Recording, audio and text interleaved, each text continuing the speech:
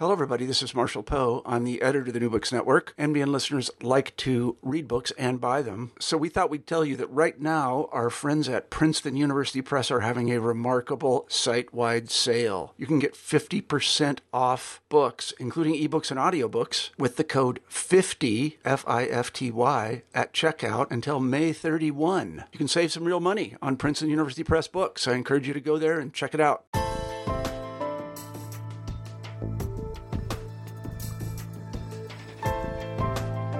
Hi, everyone, and welcome back to New Books in Genocide Studies, a podcast channel on the New Books Network. I'm your host, Jeff Bachman, a senior lecturer at the American University School for National Service and a genocide scholar. Thank you all for listening. Today, I'll be talking to Nick Estes, Assistant Professor of American Studies at the University of New Mexico, about his book, Our History is the Future, Standing Rock versus the Dakota Access Pipeline and the Long Tradition of Indigenous Resistance, published by Verso in 2019. This is not the first time Nick has been interviewed for New Books Network. Ryan Tate previously interviewed Nick for New Books in the American West. For this interview, however, we will focus primarily on genocide, resistance, and survival. Nick, welcome to the show. It's an honor to have the opportunity to speak with you about your important book, especially in this moment in history. Before we get into it, though, can you tell our listeners a little bit about yourself and how you came to write this book? Thanks for having me, Jeff. Yeah, the history behind this particular book came not just out of Standing Rock. I think it gets placed in that context, and that's really important. But it also just came from growing up in Chamberlain, South Dakota, in my own homelands, but not having really access to the history of the area or the region or the Lakota and Dakota people who live on the river. And this book was really an effort to, provide a history, an accessible history of the area, primarily for, a younger generation of Native scholars, Native students, but also a general audience, and something that was accessible and readily available. So that was really the impetus behind the book. And I'll say this, that it also comes out of a particular kind of tradition in my own family. Two of my grandfathers were authors. They both wrote the first histories of our tribe, the Lower Brule Sioux tribe, and I really think of it as an extenuation of, or an extension of what they accomplished as scholars themselves.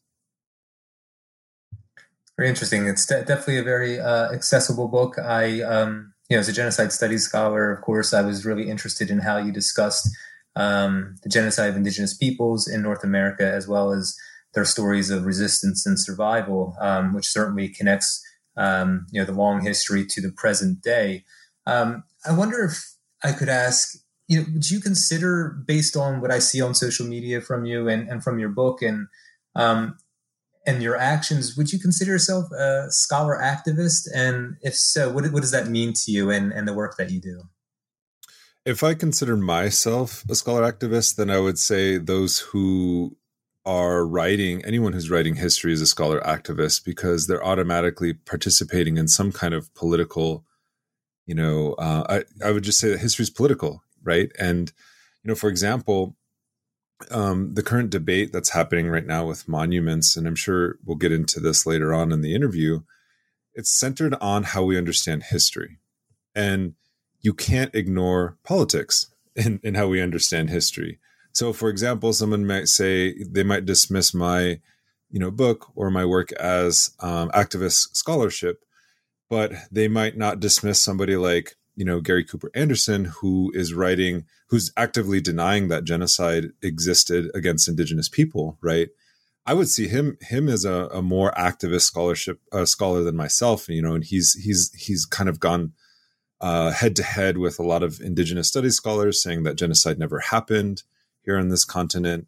There was a video of a famous UK scholar recently who said, if genocide happened, if slavery was genocide, then why are there so many Africans in Africa, right? But he's not seen as a activist historian.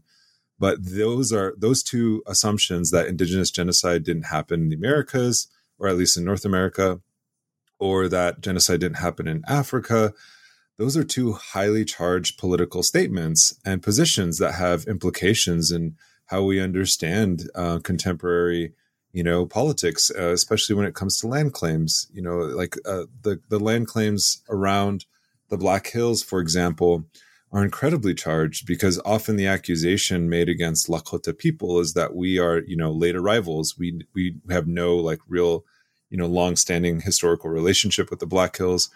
It's been a common trope among Western historians, specifically reading white sources very literally, and how they understand, Lakota attachments to place, or there are specific relationships to certain place, and not understanding like the fluid kind of like relationships that we had, not just with the land itself, but with other people who lived on the land. So, for example, it was told to me by Charmaine Whitefaced, who sits on the Black Hills Treaty Council. She herself is a master oral historian and knows many of these histories, not from reading books, but from listening to her ancestors participate in the generational tradition of passing down these histories. But she explained it to me this way. She said that when you look out on the plains, you see, you tend to see just one grass, right? But if you look really closely, you see many species of grass. And in some parts of the plains, you see more dominant species, and, but that doesn't preclude the existence of other species of grass. And so the misunderstanding of this particular region is that Lakota people, basically did what the United States would do later on, which was, essentially, be imperialist and kick all the other tribes out of the territory and then become the dominant one. I would say that there was multiple factors involved, and that you can't reduce it to, this kind of cultural relativism or moral relativism to say that all societies kind of tend towards expansionism and imperialist conquest, and Lakota people are no different. That's just to me, that's an activist assumption.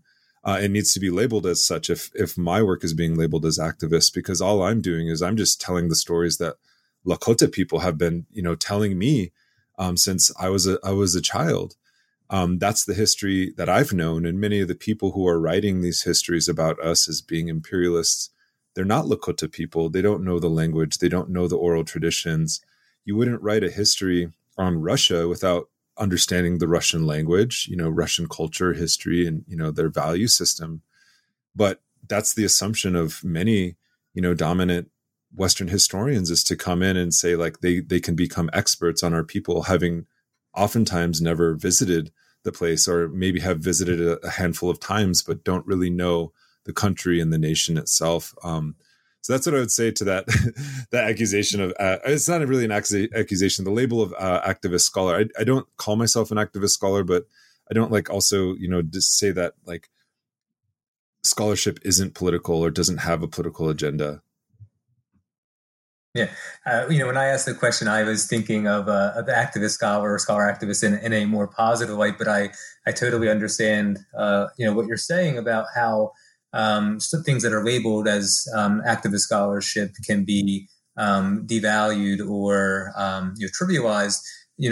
I think it's similar to something that I've said before, which is that, I say this to students sometimes when I introduce them to material they may not normally get introduced to, is that it's always labeled, or it seems to be labeled political when we introduce, or certain scholarship is political, but we never look at the status quo scholarship or scholarship that, reproduces the status quo as being political. But there's a political decision made in producing that kind of scholarship as well. But we don't always label it as such. So, yeah. Well, if there is like something that you can take away from the term activist scholarship or activist scholar, it's that there's much more of a, how would you say, scrutiny towards what would be considered activist scholarship, because you have, your peer review, right, in the academic institution itself.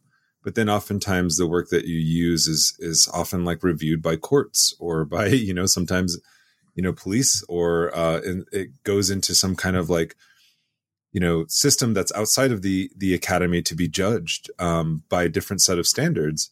And so in that sense, activist scholarship, or the scholarship that I'm doing, has to be more rigorous or, has a different kind of set of eyes to, determine its validity. And so in that sense, like I know people who are working on like a mega dam projects in places like Guatemala, where they can't, they have to, they're very mindful of the fact that anything that they do is probably going to be interpreted or looked at or scrutinized by the court itself. And so there's always a mind towards that. And so in that sense, it raises the bar of, scrutiny and, the level or the quality of the scholarship that's being produced.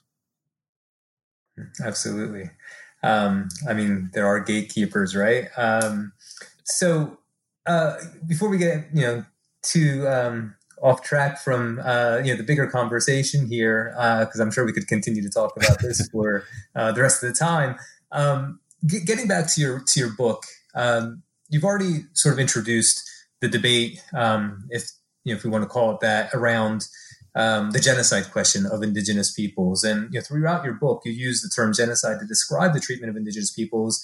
You also demonstrate how this treatment fits within the Genocide Convention, the legal definition from the murder of indigenous peoples to forced sterilization, creating conditions unsustainable to life, the forced transfer of children, the boarding schools, all these different methods of that fall under the Genocide Convention. For our audience, can you talk for a little bit more anyway about why this is genocide and how those who reject it do so, or how they justified rejecting the label of genocide? Sure.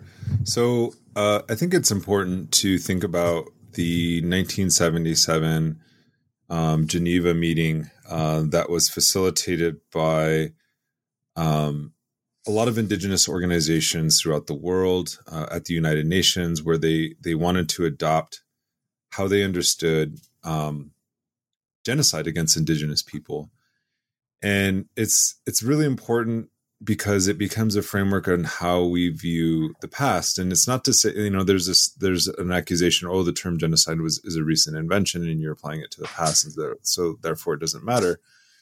But if you look at a lot of the claims of genocide, throughout indigenous history, you begin to see a different kind of picture, because indigenous people have been saying this, or have been making this accusation for quite some time.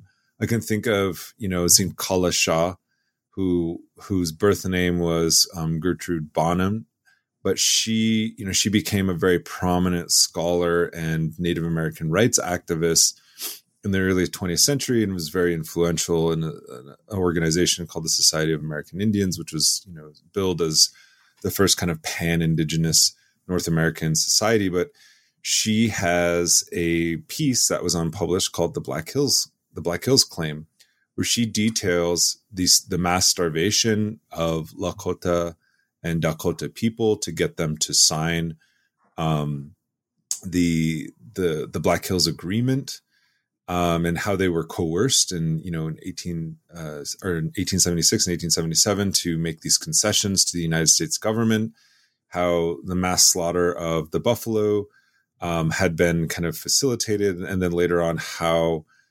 children, were taken from their families and adopted out and removed, to oftentimes to off-reservation boarding schools such as Carlisle in 1879. And so these accusations have existed for quite some time. And she wrote that piece, I believe, in 1921, and it was never published. So just for the Oceti Sakowin, that kind of exists in our consciousness, and claims that were made, against the United States. And so when we talk about the Genocide Convention, it just really spells out things that we have already experienced and have already known in our own history. And the reason why it's genocide, and I think this is something that, if you just look at some of my Twitter posts, or even some of the Twitter posts online, when you do start talking about genocide in a more public venue, people, will say, you still live here, how is this genocide if you're not all dead? And it almost seems like genocide has to be the zero-sum game, right? You either exist or you don't exist, right? And genocide happens if you don't exist, or if it's destroyed like a large part of your population. And the common misconception, I guess, in North America is that genocide is primarily the result of the act of killing, like kind of this idea that there was this warfare, this war of attrition, where indigenous people were being killed in mass in these large-scale massacres. And large-scale massacres did happen, but they weren't the primary mode of killing.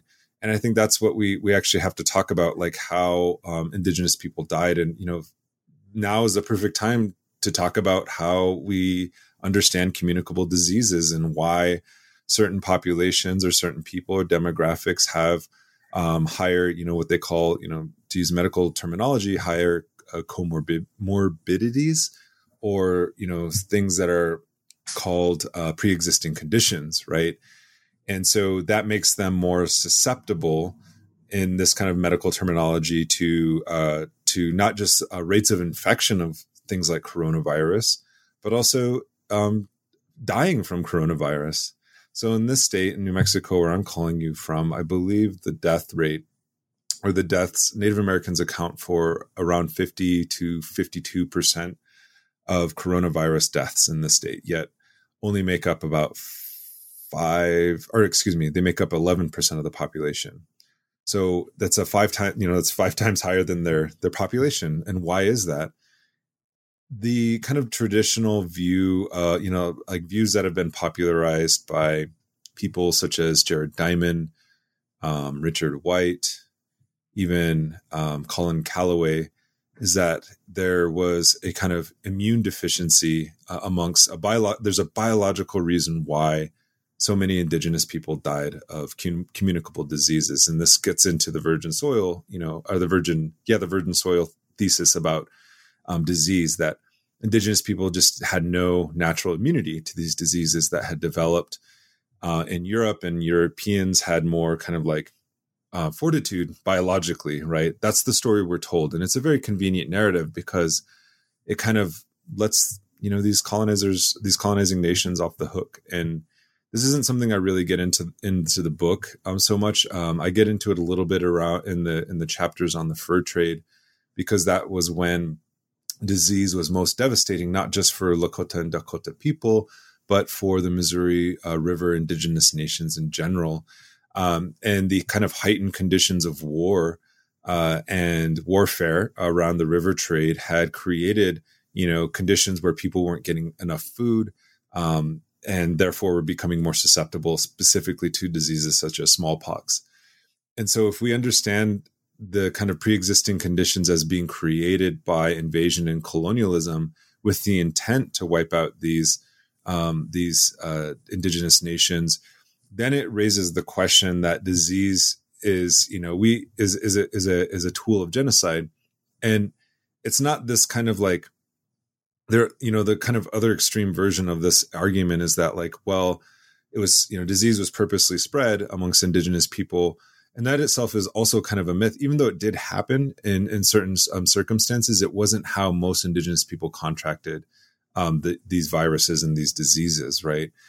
They often contracted it through trade, but it was made more deadly because of the conditions of war. And so when your food source is being taken away from you, when you're being confined to a certain geography, and you're not allowed to leave, and you have the quote unquote pre-existing conditions of malnutrition, for example, it's going to cause higher rates of death. And so it changes how we understand genocide, in the sense that genocide, first of all, requires intent. And I guess the definition would be like, the conspiracy to commit genocide, I think is the actual language, or the incitement to commit genocide, or an attempt, right? Or sometimes even the complicity. And those things are important because it's about intent. It's not about outcome. It's about intent, right? And so the outcome may not have been the mass annihilation of indigenous people.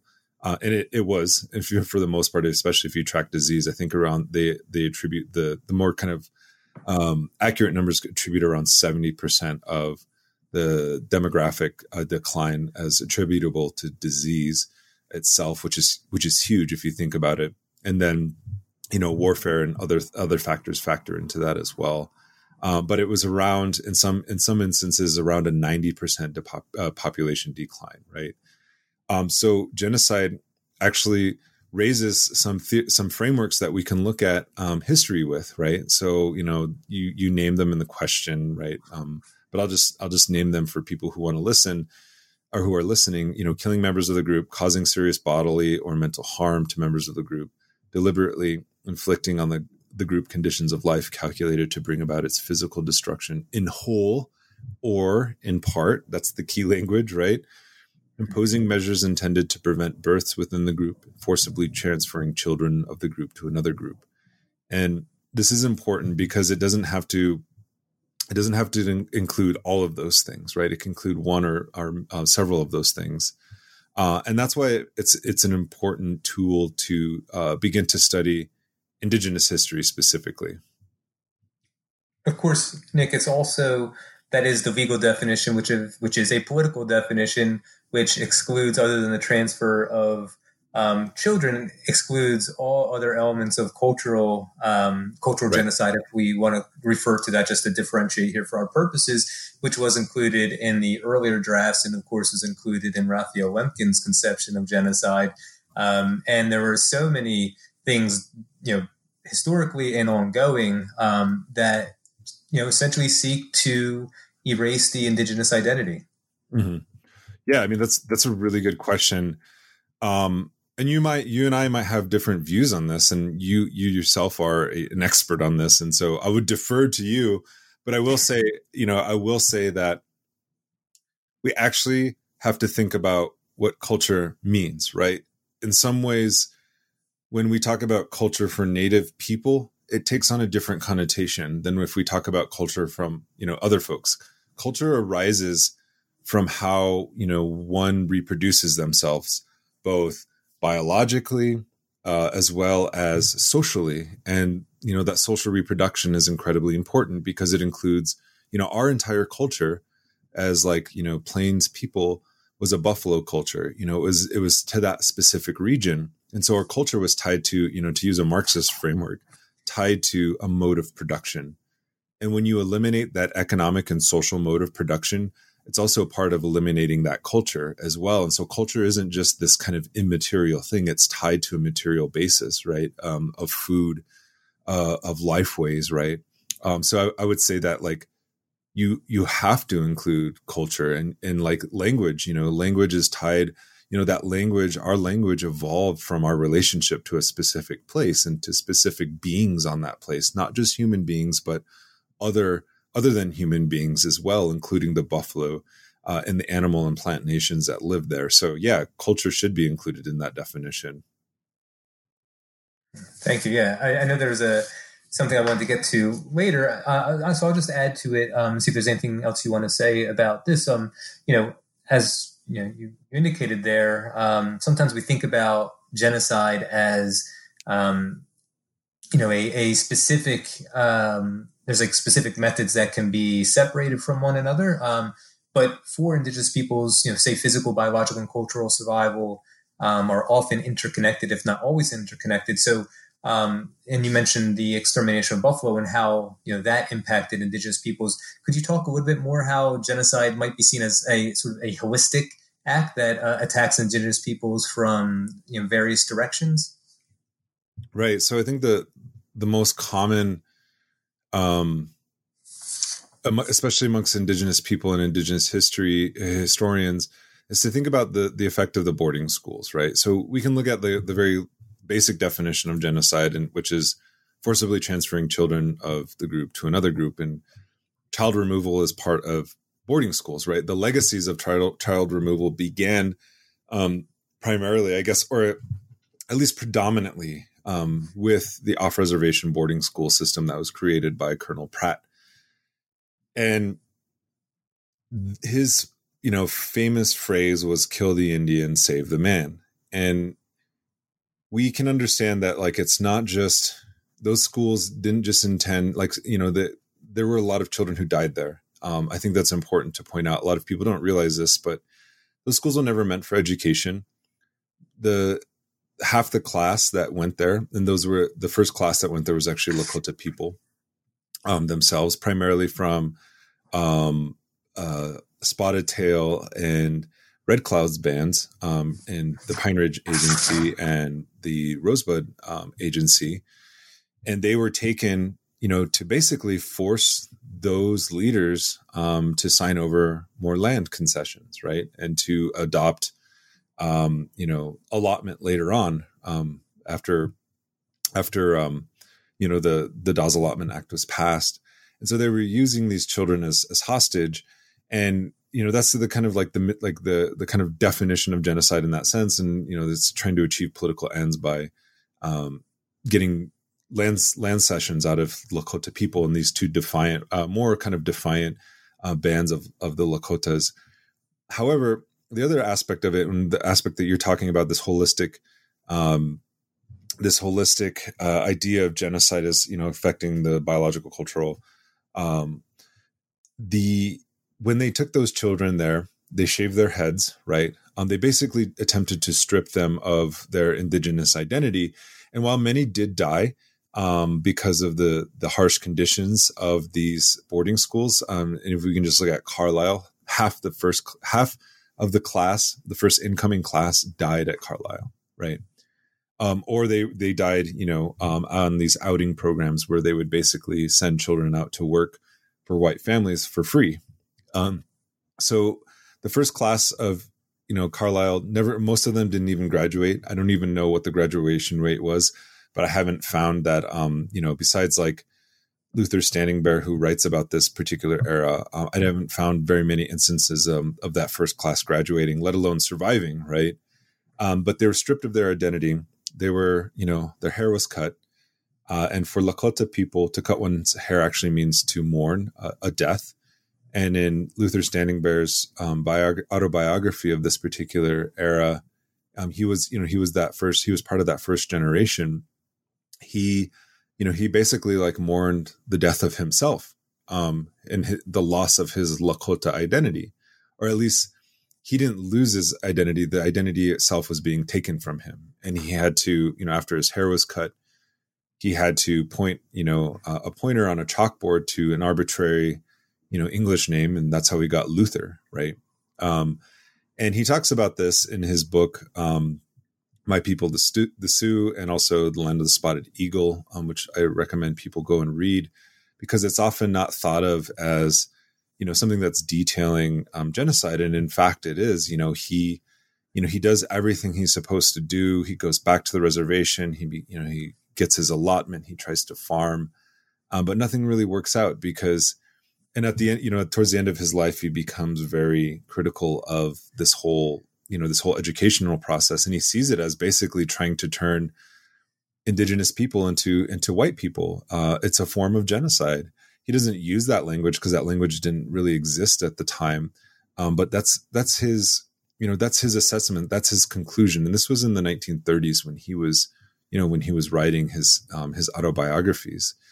And so when we talk about, the cultural aspect of genocide, I don't know if it's appropriate sometimes to call it cultural genocide, because I would say that it fits in with a broader framework of genocide. It's an aspect. I don't know again, you and I may disagree on this, but that's how I see it. I see it as kind of part and parcel to a larger process, because while he was being stripped of his identity, many of those children were returning home back to their families, and they had no means of communicating. They couldn't even speak with their parents, right? Because they no longer spoke the same language.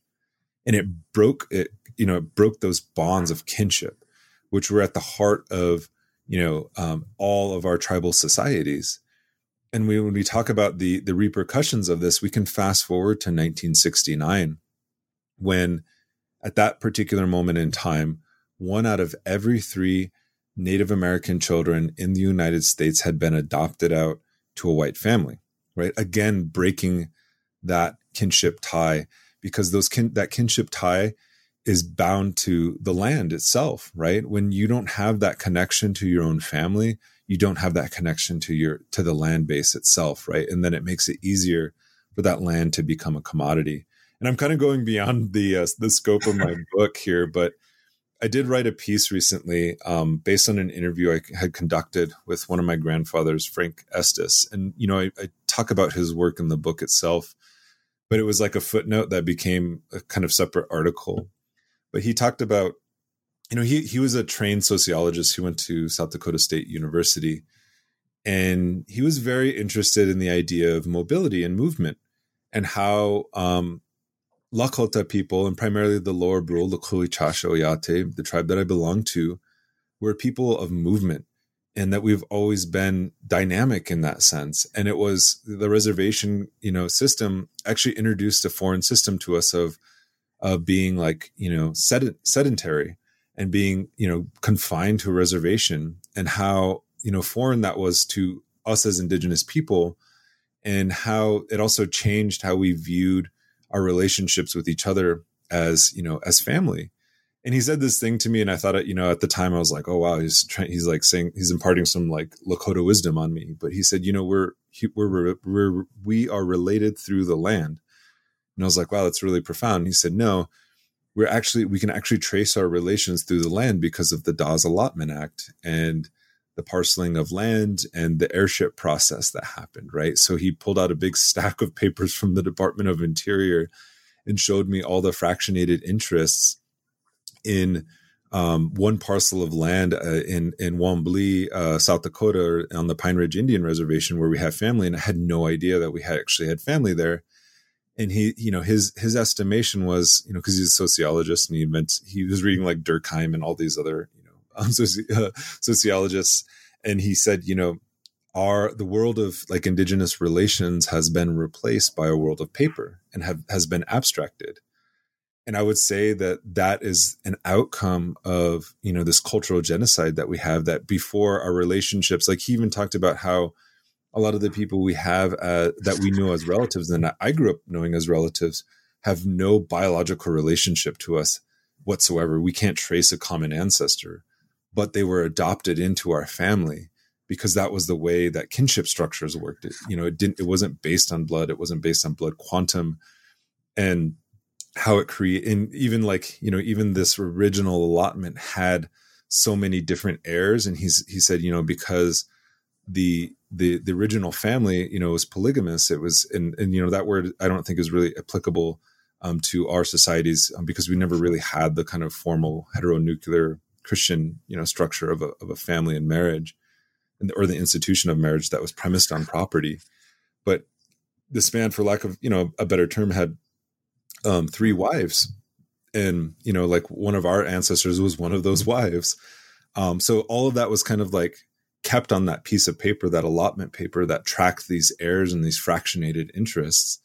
But I thought it was a very poetic way of understanding that the world of Indigenous relations, they attempted to replace them with the world of paper, to abstract them, right? Whether it was through the form of writing and how writing was introduced to us. He talked about my grandmother, Cornelia Shawala, who's also talked about in the book, and how she learned English and how she came to learn to read and write. And it was through boarding school, right? And my great-grandfather, Ruben Estes, who I also talk about in the book, he was bilingual. He was a translator. He could speak Lakota and English very fluently. They called him Ieska, which means to translate. And now it's kind of a derogatory term. It means mixed blood, which isn't quite accurate because Ieska means to speak and Ska means white, to speak white.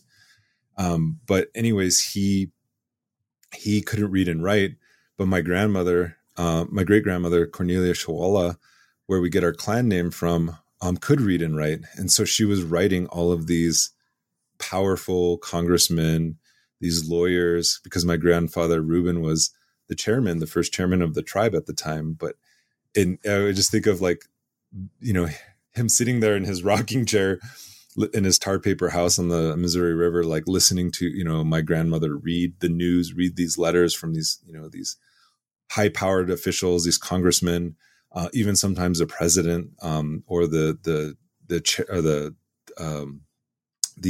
commissioner of Indian Affairs. And then she would write out the letters, to these guys. And they probably had no idea that this woman was the one who was actually communicating with them. So, that's the world of paper. That's a really long answer to your question. But I think it can be detailed more through our stories as Lakota and Dakota people than it can be like in a kind of academic sense that way.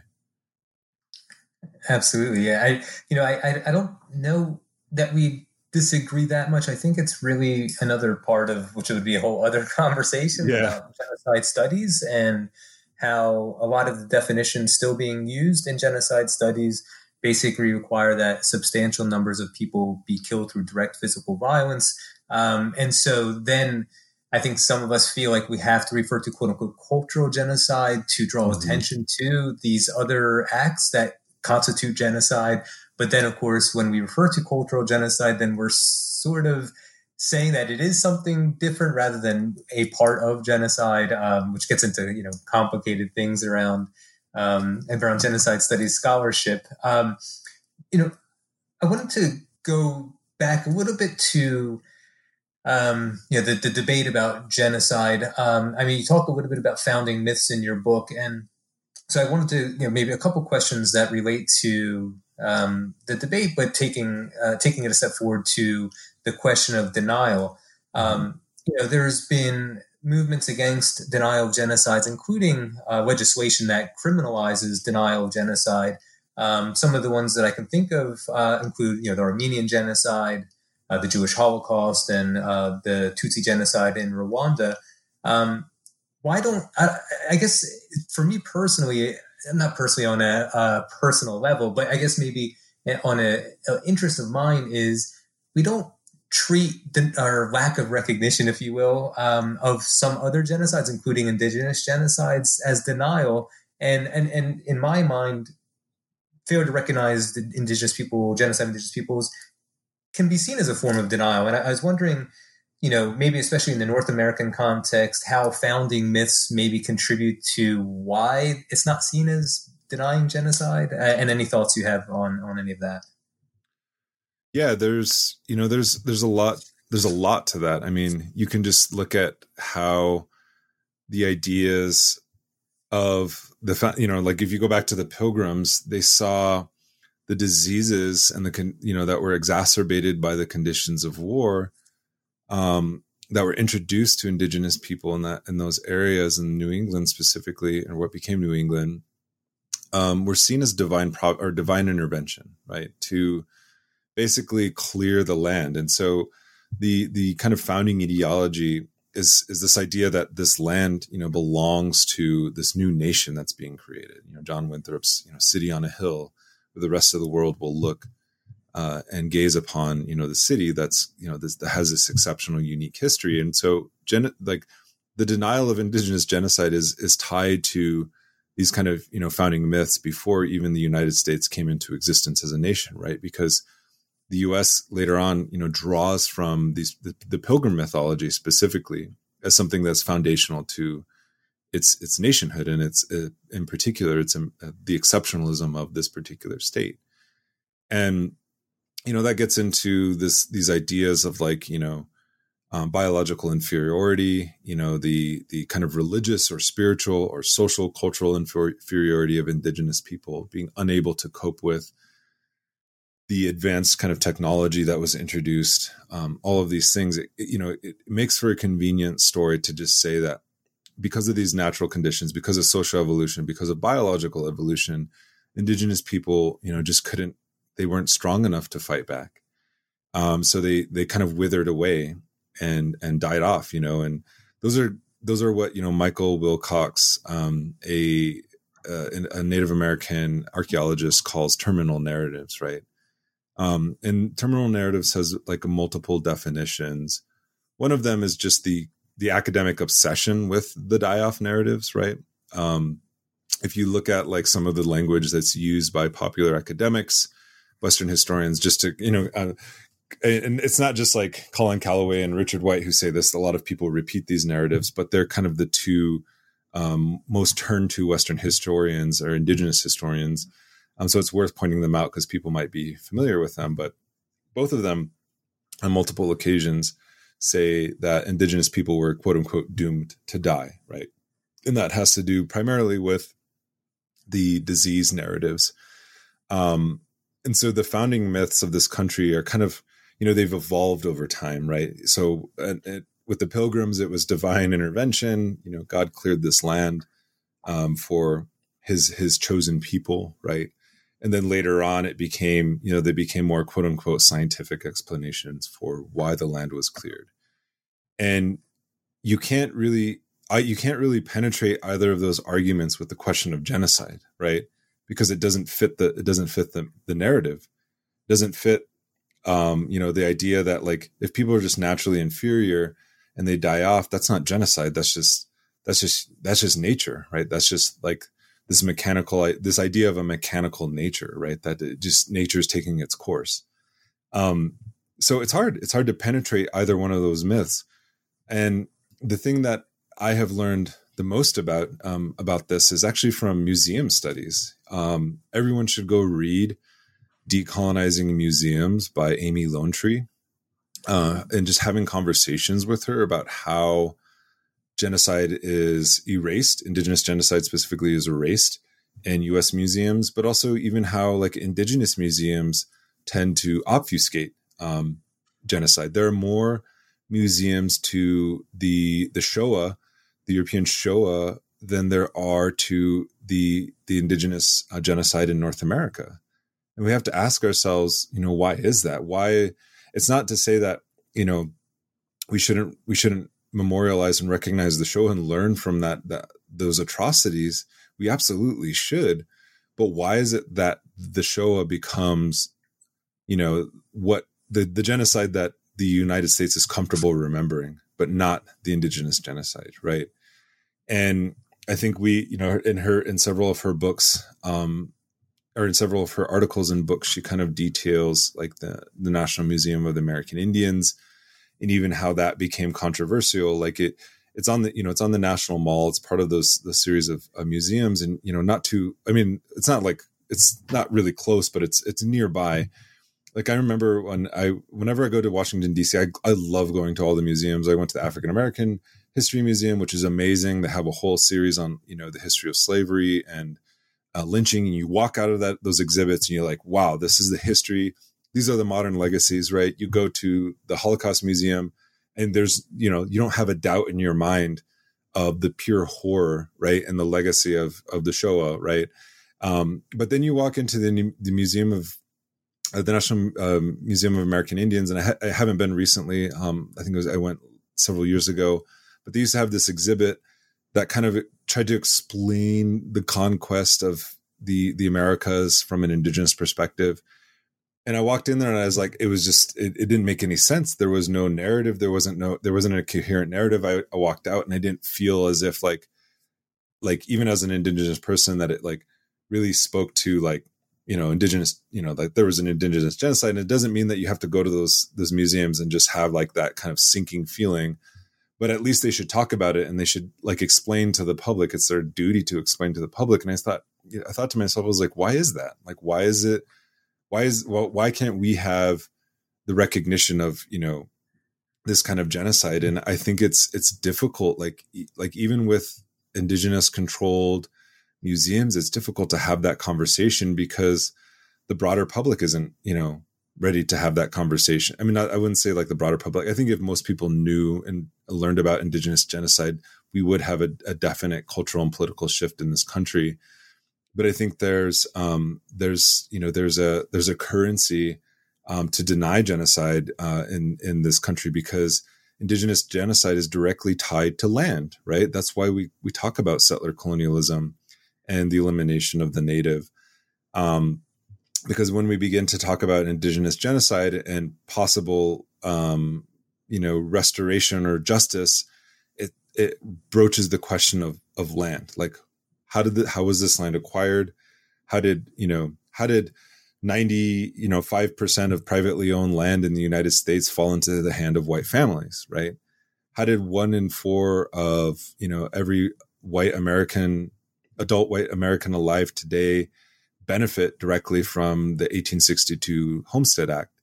How did, the Morrill Act, in which, was passed in 1862 under Abraham Lincoln, how this act facilitated the wealth of land grant universities in this country that actually that categorically excluded Indigenous peoples and African Americans at the time. How did the modern university in the United States get created to create, some of the most advanced academic and educational systems in the world? It happened at the expense of Indigenous people, right? And so it raises these moral questions about how the land was taken and for what purposes it was taken, right? And so it's difficult to have that conversation. Even, even now, it's like with the destruction of monuments and the taking down of monuments, people are suggesting, well, why don't we just put up a memorial for like Native people alongside of, these monuments? And I was, and when people ask me that question, I'm like, well, that already exists. They're like, well, what do you mean? And I was like, well, it's like you have Crazy Horse Memorial Monument in the Black Hills just down the road from Mount Rushmore.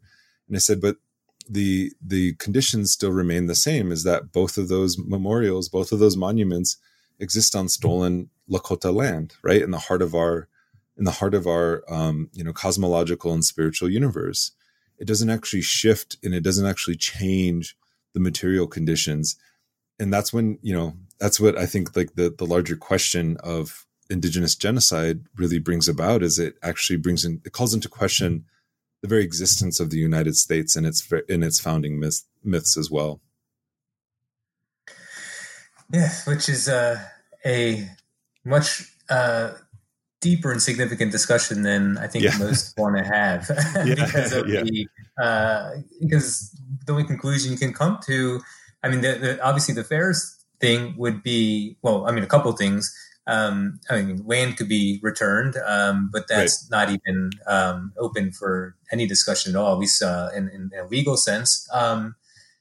It also makes us think about our family's entire history. Me as someone with European ancestry. There's another thing I was going to say there, but I lost track for a moment. I guess maybe I would ask you a little bit about the toppling of statues and symbols of our racist and violent history in this country. I mean, is it more than symbolic? Is there something happening there besides just removing these symbols? But also, are there any statues? I talked with Jeffrey Osler about his book, and he talks about Thomas Jefferson. Of course, a prominent monument in the DC area. Are these worthy of being torn down also or replaced? And I guess maybe does it matter? Yeah, I think, those are important questions. I'm not like, it's like a question of like for or against, like tearing down monuments. The question for me is that like right now we have armed guards who are sitting around these monuments, protecting them 24/7, right? That to me says a lot about the moral, political, and social and cultural investments in these kinds of narratives. To get really simple, colonization is about three things. It's about God, gold, and glory. And they brought the God.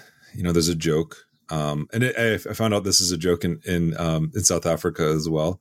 Some of my South African friends shared it with me, but they said, when white people came, or when Europeans came, they brought the Bible and we had all the land. And now we have the Bible and they have all the land, right?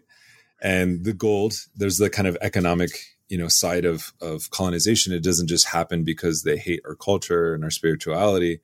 There's there's an economic base to it, right? And if you even look at the Black Hills, the reason why the Black Hills were taken from us is because of its rich gold veins.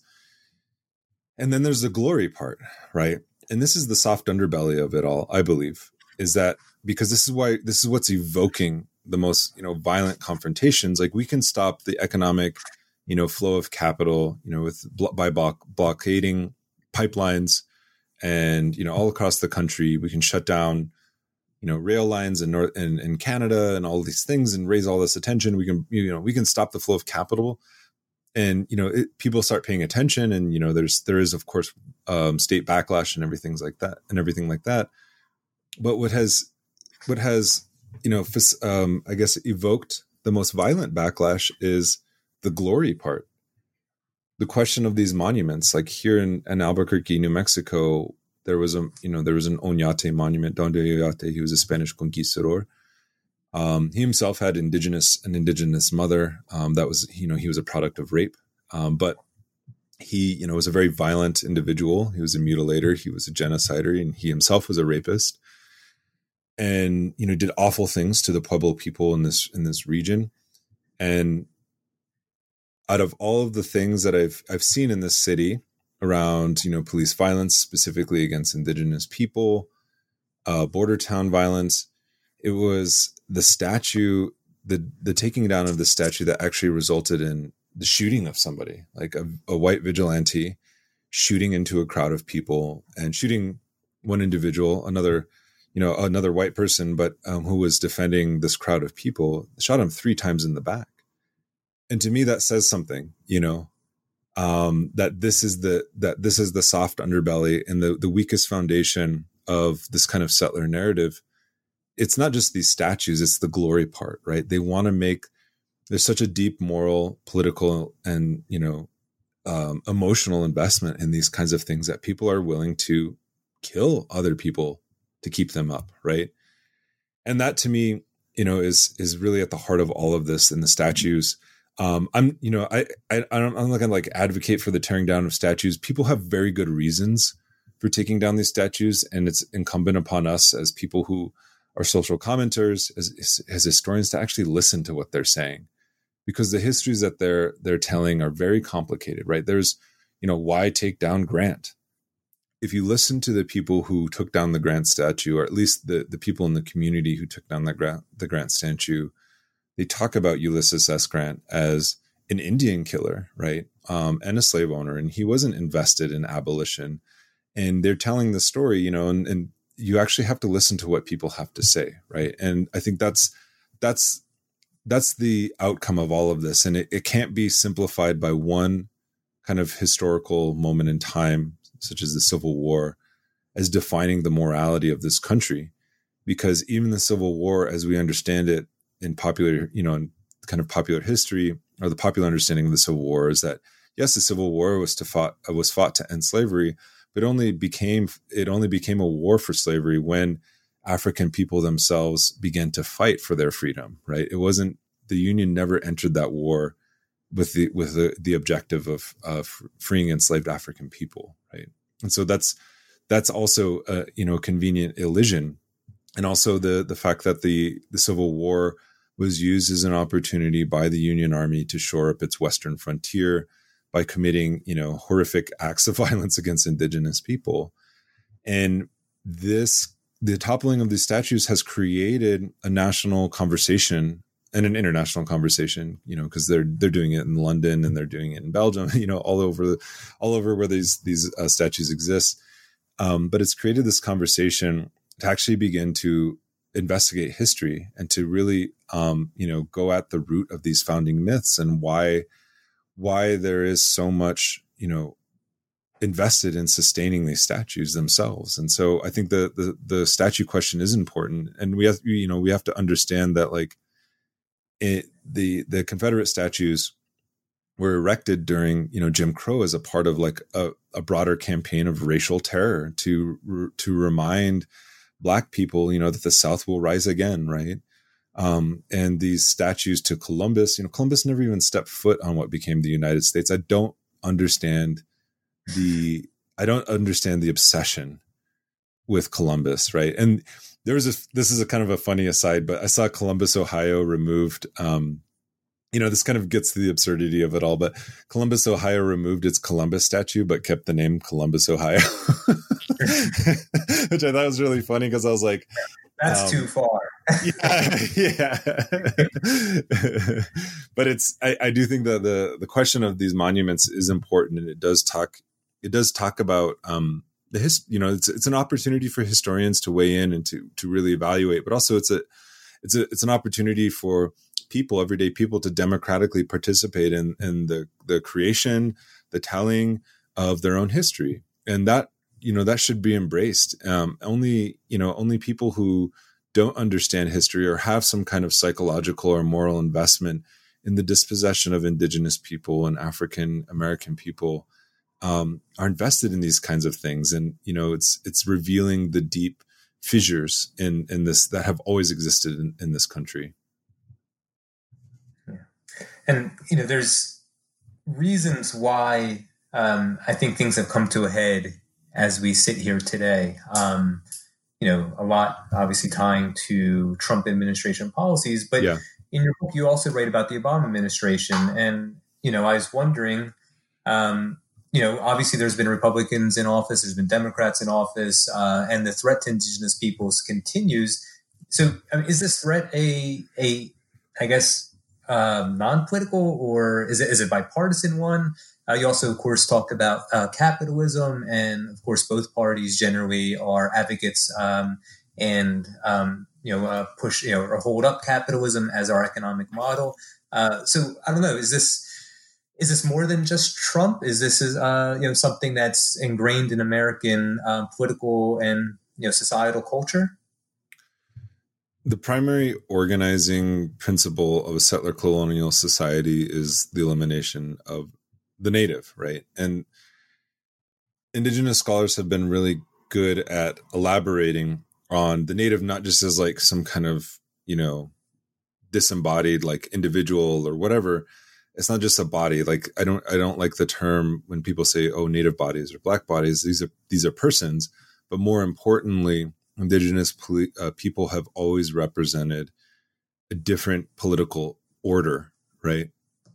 And so if the organizing principle of settler society, whether it's Democrat or Republican, is the elimination of indigenous people, it puts out a different question, right, that we have to confront as historians. And it means that indigenous, left out of this question is like the idea of indigenous governance. And we can see, as the primarily First Nations people have really brought to our attention the massive amount of resource extraction that Canada participates in, whether it's in the Alberta tar sands or, the mining in the western part of the country or the dam building. Those are tied to extreme forms of gendered violence against primarily Indigenous women. And it's not just because Indigenous women, are obstacles to capitalist accumulation, which they are, but it's because Indigenous women and primarily non-men represent an alternative political order. When Europeans first came, whether it was the British, the French, or the Spanish, and then later the Euro-Americans, when they entreated us and entered into trade relations, they refused to recognize the leadership of Indigenous women, even though many Indigenous societies were matriarchal, or didn't have the kind of the gendered antagonisms that were very dominant in, heteropatriarchal Western or European societies. And so immediately their governance systems were targeted, not initially, they were just ignored and erased, right? To basically hold up Indigenous men as leaders. And you can see this going on, throughout history from the fur trade, right? It was, fur traders weren't dealing with Indigenous women as the brokers, right? Of the fur trade. It was primarily Indigenous men. And it created antagonisms within Indigenous society. They wouldn't allow Indigenous women to, they meaning these settler nations wouldn't allow Indigenous women to sign treaties. But there's a good history of Black Hawk. His autobiography talks about this when they sent military people in to negotiate a treaty with the Sac and Fox folks. He said, well, we don't control the land. It's, Indigenous it's the women's societies who, are the agricultural, they keep the corn, they keep the fields, all these things. You have to talk to them. And the U.S. generals or the U.S. officers were so upset that they would send their women to talk with these generals. They just walked out of the treaty meeting because they refused to recognize Indigenous women or Indigenous non-men's authority. And so when we talk about settler society in this particular moment in time and the rise of consciousness around murdered and missing Indigenous women, it's tied to this longer history of gendered violence. And that's happened under, it doesn't matter who's in power, right? Like the Haudenosaunee Confederacy calls every sitting president town destroyer since Washington, right? And so there's that kind of antagonistic relationship. And when we look at somebody like Obama was, responsible for the policy of American energy independence, right? We will pursue all avenues of green technologies or sustainable technologies such as wind and solar, alongside of developing, the national energy infrastructures around oil and gas and the fossil fuel economy.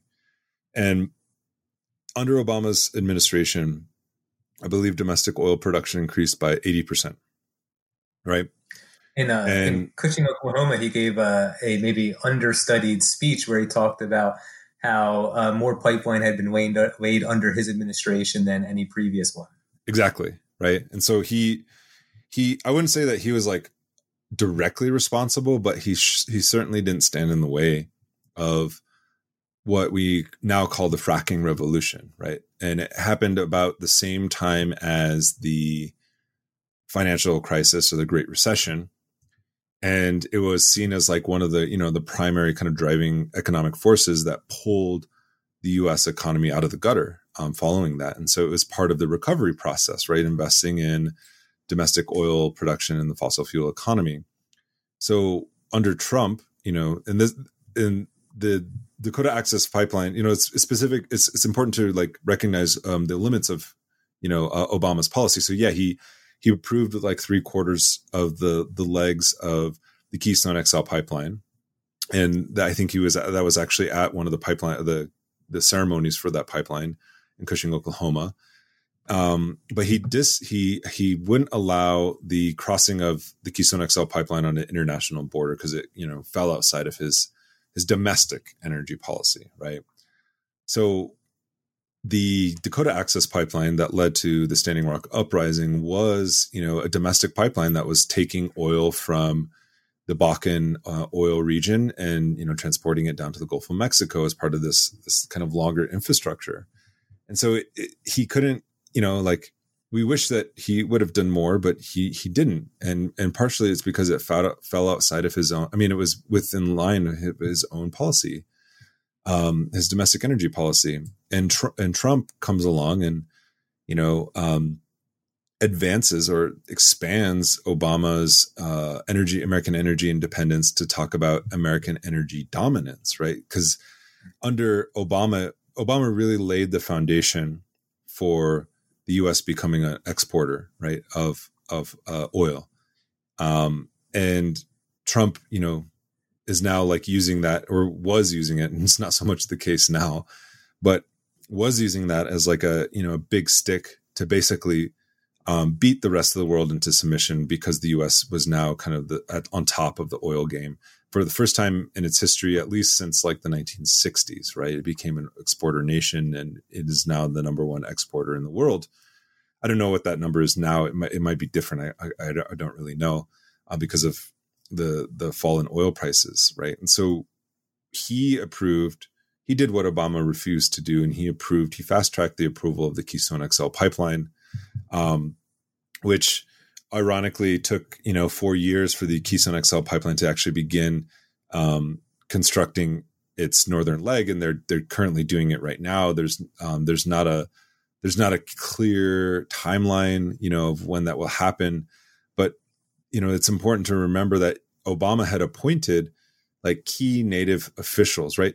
The sister of the Standing Rock Sioux tribe, the chairman Dave Archambault, his sister Jody was actually in the Obama administration, not during the Standing Rock Uprising, but before. So there's no way that Obama didn't know about the Dakota Access Pipeline, because the Standing Rock Sioux tribe had been raising awareness around the pipeline itself since at least 2013. And there's no way that the tribe didn't have a direct communication with Obama, because he, came to the Flag Day ceremony, the Flag Day powwow in Cannonball, right, which is at the heart of the Standing Rock Resistance, or the camps that were created in 2014, and met with Dave Archambault, the chairman at the time, as well as Many of the children who went on, many of the youth, the Standing Rock youth that went on to, be brutalized by police forces in opposing the contamination of their water supply, the Missouri River. So that happened under Obama, right? It's not to say I don't like the facile comparisons of who's worse, but they're operating under the same kind of structural framework of settler colonialism. There's a diminishment of sovereignty. The only difference between Obama and Trump is that Obama, took a track of that's very similar to maybe the Trudeau government in recognizing indigenous cultural rights, but not doing anything about really recognizing like sovereignty and territorial integrity of indigenous people or land itself, right? And that becomes the politics of recognition, whereas Trump isn't interested in any of that. He's not interested in recognizing indigenous people, their cultural rights.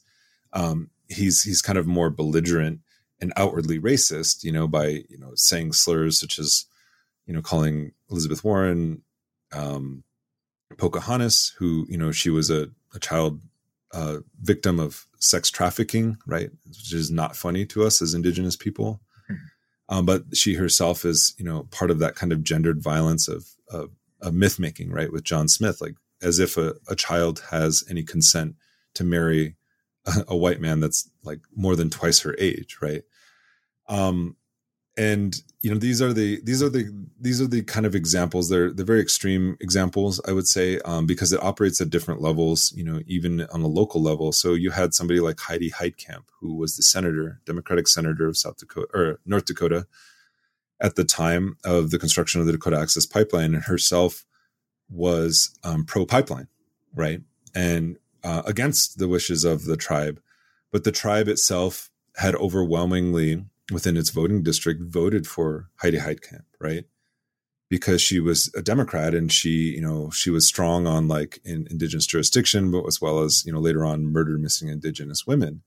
And so these are the realities that a lot of tribes confront, right? They may like vote for a Democratic, senator in North Dakota who is, pro oil and gas, which, leads to the destruction of their homelands. And, Heidi Heitkamp was actually personal friends with Trump. She actually flew on Air Force One with him from Washington, D.C. to North Dakota, where he gave a rally speech prior to, or during the protests themselves. So yeah, those are the realities, between Democratic and Republican, and even in this state, New Mexico, where I'm calling from. It's primarily a Democratic state, but its economy is now being saturated with oil and gas, and most of the oil and gas is happening. A lot of the oil and gas is happening in the Four Corners region on the eastern side of the Navajo Nation, where they're pumping in millions of gallons of fresh water a day, and this is a high desert environment. Water is a precious resource. They're pumping it in a day, next to home sites in Navajo Nation that don't even have access to running water, right? And the people who are living on that land don't even benefit from the extraction of oil from those lands. And if you look at the history of resource development in this area, you can just drive on Highway 550 up towards Farmington from Albuquerque, and you can see the successive waves of resource colonization, from the oil derricks, that were built, the wooden oil derricks that were built in the 1920s, to the pump, the rotating pump oil derricks or oil pumps that were built in the 50s. And then now you can see the modern fracking rigs that are built, within the last 5 years here, and have devastated the landscape and are infringing upon sacred sites, UNESCO, World Heritage sites like Chaco Canyon and the Greater Chaco landscape. Thank you, Nick. I know we've taken a lot of your time, but I do want to try and close this out with just a couple more questions, if you have time. Sure. So the first, in your book, I found it really interesting what you wrote about the threat to indigenous peoples, ending that threat, and your discussion of Ella Deloria. Can you talk about indigenous and Black solidarity historically and in the present? Yeah, so I detailed this a little bit in 2 chapters. The Red Power chapter as well as the internationalism chapter. And I think what stuck out to my mind was that W.E.B. Du Bois, who helped co-found the NAACP, was also instrumental in the formation of the Society of American Indians, the first kind of pan-Indigenous or pan-American Indian organization in the United States, which was founded in the early 1900s.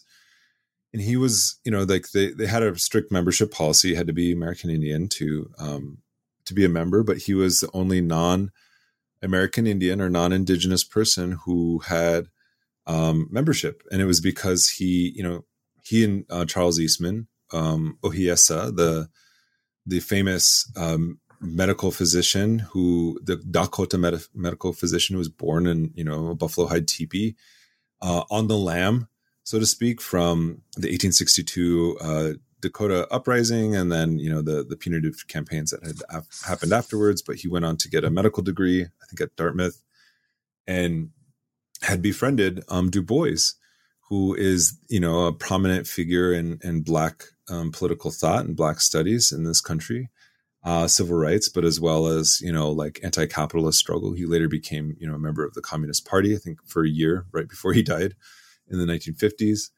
But he and Eastman traveled together and actually spoke presented at the same session, at the Congress of, the Racial Congress in London. I can't remember the year off the top of my head. It was either 1911 or 1912, but they gave presentations that were very complimentary of each other, right? And Du Bois wasn't just thinking about, when he made his famous thesis of the problem of the color line, the problem of the 20th century is the problem of the color line, or even the idea of the lighter or the darker nations of Europe and the rest of the world as being kind of the fundamental antagonism of modern history. He was thinking of Indigenous people. He didn't really write so much about it, but he had an alliance with Zine Collishaw and Charles Eastman, and both of them wrote of Du Bois, and it suggests that they had some kind of working relationship. And Du Bois' famous book, The Soul of Black Folk, was also, inspirational to Charles Eastman's The Soul of the Indian, one of his first books that he published about contemporary Indigenous rights. And so a lot of people trace Black Power back to somebody like Du Bois. And I would argue that you could trace Red Power back to, the Society of American Indians and people like Zine Collishaw and Eastman himself.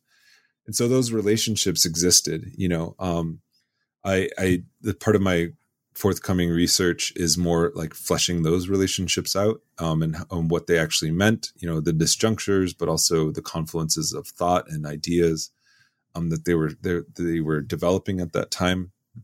But later on, I don't really detail this in the book, but it's something that I'm working on in another project. The idea of Red Power came about, just months after Kwame Ture, or, also known as Stokely Carmichael, coined the term Black Power. Mel Tom and Clyde Warrior, two people who were foundational in creating the National Indian Youth Council in 1961, I believe it was, coined the term Red Power. And it wasn't seen as a competing kind of political framework of Black Power, but it was actually seen as complementary, and that Indigenous and Black people had encountered the United States as groups of people versus as individuals, right? Indigenous people as nations. Some would argue, there's Black nationalism or Black peoplehood or African peoplehood. Stokely Carmichael, Kwame Ture himself was a Pan-Africanist, and Vine Deloria would later write about his kind of admiration for somebody like Kwame Ture as being, a nationalist. And it's not like race nationalism. I think people kind of mistake that as like a race nationalism, but it was based on a framework of peoplehood, right? Of shared ancestry, shared language, but also more importantly, the kind of shared history of oppression with the U.S. government. And so there was a lot of cross-pollination between the Black Power movement and the Red Power movement. if you read somebody's autobiography like Asada Shakur, she was at Alcatraz in 1969 and was very influenced by the Indians of all nations and their takeover of the Alcatraz Island and attempting to create, a university and like for indigenous people, right? And she asked like, well, what can I do? What can I do as an African person to help the indigenous cause? And they said, well, go back to Harlem and liberate Harlem. It was kind of a joke, but she took it seriously, and also like Angela Davis, she attempted to go to Wounded Knee during the occupation in 1973. But she herself, if you read her work, she was very influenced a lot by the Red Power movement of that time period. Dennis Banks and the Belcourt brothers, Vernon and Clyde, when they were in jail and prison, they were reading about the Black Panther Party and the Black Power movement and were very much influenced by it and wanted to create their own organization. It wasn't a clone because it developed, from the conditions of, the struggles of everyday Native American people, like specifically off reservation, but it had those influences. And you can see that the same kind of collaboration and cross-pollination with like the immense amount of support that groups like Black Lives Matter provided for the Standing Rock Uprising in 2016. I remember leaving for Chicago to do research at the Newberry Library for a month at a fellowship. And as soon as I got off the plane, I went to the American Indian Center in Chicago. And the groups that were there were the American Indian Center community, as well as Black Lives Matter. And they were organizing solidarity. They even sent delegations out to Standing Rock. And then with the George Floyd protests, there was the same kind of solidarity you had seen. It was the American Indian movement, also various indigenous organizations in the city were very supportive and integral to the uprising and the anti-police violence work in the city. So those connections run very deep. And I would say run deeper than just those histories that I would say, and that's part of a book project that I'm working on sometime in the future. I don't know when it's going to be completed, but tracing the origins of this country back to African and American Indian rebellions. The first so-called maroon colonies, the first settlement, the European settlement, I think it was in 1524, 1523, was overthrown. It was a Spanish, attempt to colonize what is now South Carolina. They brought with them enslaved African people, as well as enslaved Caribbean indigenous people, to create a plantation and make a foothold or a beachhead in South Carolina. And the African people and the indigenous people from the Caribbean found a way to communicate with each other. And then they also found a way to communicate with the Guales, the indigenous people of the area. And they coordinated a revolt and evicted the Spanish from, the continent. And it was African people who were the first permanent residents in what later became the United States, and they were taken in by the tribes and they developed real kinships, with those tribes. And I think that's a much more productive story in a much earlier history, of resistance and Black and Indigenous resistance specifically, that we need to celebrate and we need to foreground before we can, talk about the birth of the United States and all those other things. Thanks, Nick. And that offers a good segue to my final question here, and it's about your last chapter titled Liberation. And to share a brief excerpt with our listeners, you wrote at the very end of your book, whereas past revolutionary struggles have strived for the emancipation of labor from capital, we are challenged not just to imagine, but to demand the emancipation of earth from capital. For the earth to live, capitalism must die. That's a big task, and I wonder if you can offer maybe our listeners any optimism and suggestions for how to contribute to that project.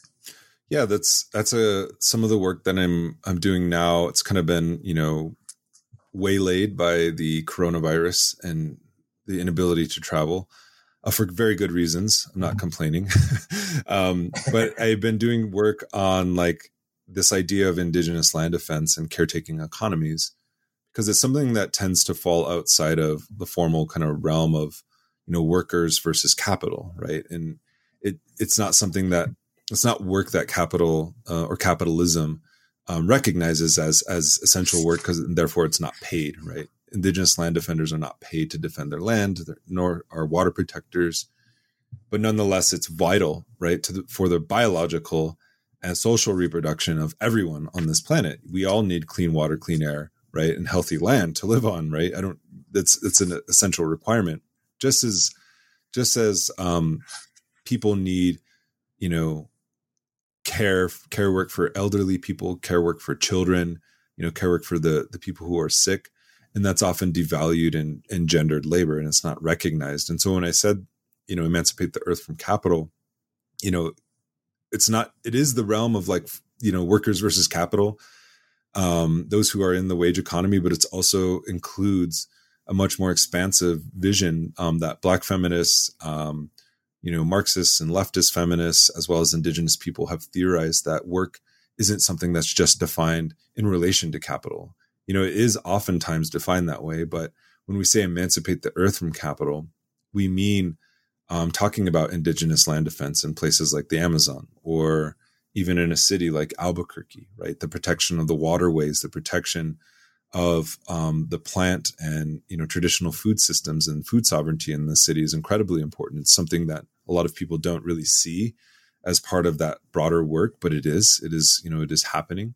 The protection of bioregions, such as the Missouri River Basin, the protection of deserts. Deserts are often seen as lacking life, but in fact are integral to the biosphere of this country, but also the world. You have a lot of wasting that happens in deserts. You have a lot of nuclear testing, the dumping of things in deserts. And, I just say this because my friend, she's a Paiute anthropologist, Kristen Simmons, does a lot of work on this. And that's part of the myth of, deserts, is that they're not populated with anybody, and they're they're not full of life, but they are. Indigenous people have been living that way with those things. And so when we talk about emancipating the earth from capital, we mean all forms of life. And this is something that I think is incredibly important, and has been integral to specifically an Indigenous framework. And I turned to somebody like, Lee Miracle, who, talked about the end of the plundering of earth for profit. And, it's been very prominent, and specifically in Indigenous feminism, to understand what you do to the earth, you also do to your bodies, or you do to the body of Indigenous people, or Indigenous people's, health. And that doesn't really fall within a lot of the frameworks, the kind of mainstream frameworks of how we understand anti-capitalism or alternatives to capitalism. But you can look at documents like the 2010, Cochabamba Accords, or the People's Accords that were passed in Bolivia, where they talked about the rights of nature. And I think that's something that we need to really reflect on in this moment. It was written over almost a decade ago. And it began this movement of, granting rights of nature and protecting nature, and understanding ecocide as a form of genocide, in some ways. And this didn't come from the big think tanks of the North. This didn't come from, the kind of more prominent progressive movements, social movements in the North. It came from campesinos. It came from Indigenous people. It came from, the humble people of the earth, who really advanced what we know as eco-socialism or ecofeminism, or, even Indigenous, frameworks of environmentalism to the foreground, that the rest of the world is now following. You have the rights of nature movement, happening in places in the United States or in New Zealand, Aotearoa, and those origins actually came from Bolivia, and it came from these, from Indigenous people. And so I think we need to, not be so arrogant in the first world, and actually listen to other movements that are far more advanced in terms of how they're understanding, justice and specifically climate justice and climate decolonization. Because, right now it's, that framework that I said, for the earth to live, capitalism must die. This kind of comes from like some, Marxist schools of thought. The other one is, they're saying, well, socialism or barbarism, that's the alternative that we're facing right now with the rise of authoritarianism. Well, we say, not just me, I'm not the one that coined this phrase, but a lot of indigenous people say in the indigenous movement, since we're facing the sixth mass extinction event, and since, we have less than, a decade to drastically change course, in this moment in time, it's decolonization or extinction. That's the reality that we're facing. And I think indigenous knowledges are at the forefront of foregrounding that, right? And it gets into the ideas of genocide. It gets into the ideas how indigenous culture plays a prominent role, especially since, 80% of the world's biodiversity is in land controlled by or managed by or taken care of by indigenous people. And we have to recognize that, some of this stuff, it's not easy. It's not easy work. Why is it easier to imagine the end of, fossil fuel economy, but not settler colonialism? That's a problem. But indigenous people have developed, the most kind of robust frameworks of environmentalism and climate justice that we need to pay attention to. And I encourage everyone to go out and read, the Just Transition Principles by Indigenous Environmental Network. My organization, the Red Nation, came out with a 3-part policy program called the Red Deal. There's also the Cochabamba Accords. We drew a lot of inspiration from that. So those are the documents that indigenous people have been working on for generations, not just, it's not a recent thing. So I encourage everyone to go out and teach them, to read them, think on them, debate them, and get involved. Great. Thank you, Nick. Our listeners can also listen to the Red Nation podcast, available on iTunes. You talked a little bit about your future work. Obviously, it seems like we could talk all day if we had the opportunity. So I look forward to the prospect of having you back on. Thank you so much for all of your time today, and we'll have to stay in touch. Thanks so much for having me, Jeff. All right, thanks, Nick. Have a good day.